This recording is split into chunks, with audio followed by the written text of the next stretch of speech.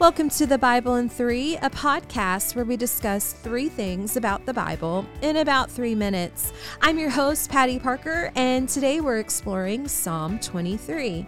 This is my friend Barbara's favorite verse, or rather scripture passage. It's beautiful. Well, if you're ready, let's learn more about the book of Psalms with the background. The book of Psalms is a compilation of poetry, lament, law, and praise. And though this collection is attributed to many authors, King David is noted as author for 73 of the 150 Psalms. For my math friends, that's almost half the book.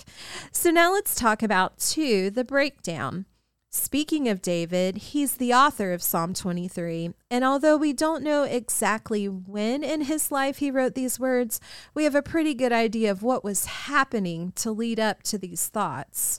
You see, as a young shepherd boy, David was anointed king, but he goes back to his everyday duties, serving the ruler he'll eventually replace. The current king, Saul, has repeatedly tried to kill him. No big deal. But when it gets too bad, he has to say goodbye to his BFF, who's Jonathan, Saul's son. Then he leaves and pretends to be insane. And when he finally becomes king, he doesn't always make the best decisions, and lots of family drama ensues. So, regardless of when this psalm was written, David the shepherd boy and David the king knows hardship. Which leads us to our main passage in 3, the bite-sized truth. I'd love to read the entire psalm to you, and if you're able, why don't you stop what you're doing and close your eyes? Psalm 23, a psalm of David. The Lord is my shepherd, I lack nothing. He makes me lie down in green pastures. He leads me beside quiet waters.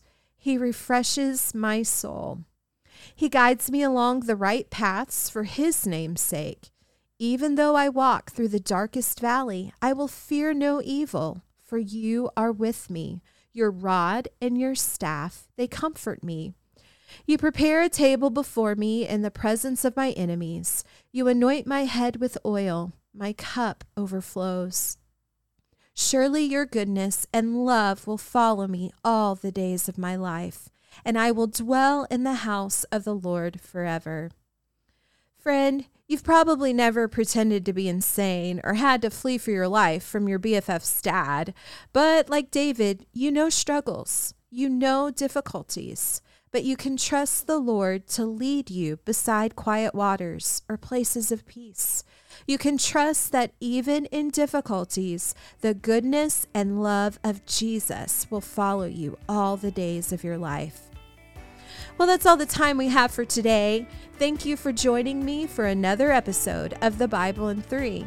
Until next time, this is my prayer for you, that you may experience the truth of God's Word in creation, in your relationships, and in your own encounters with Scripture.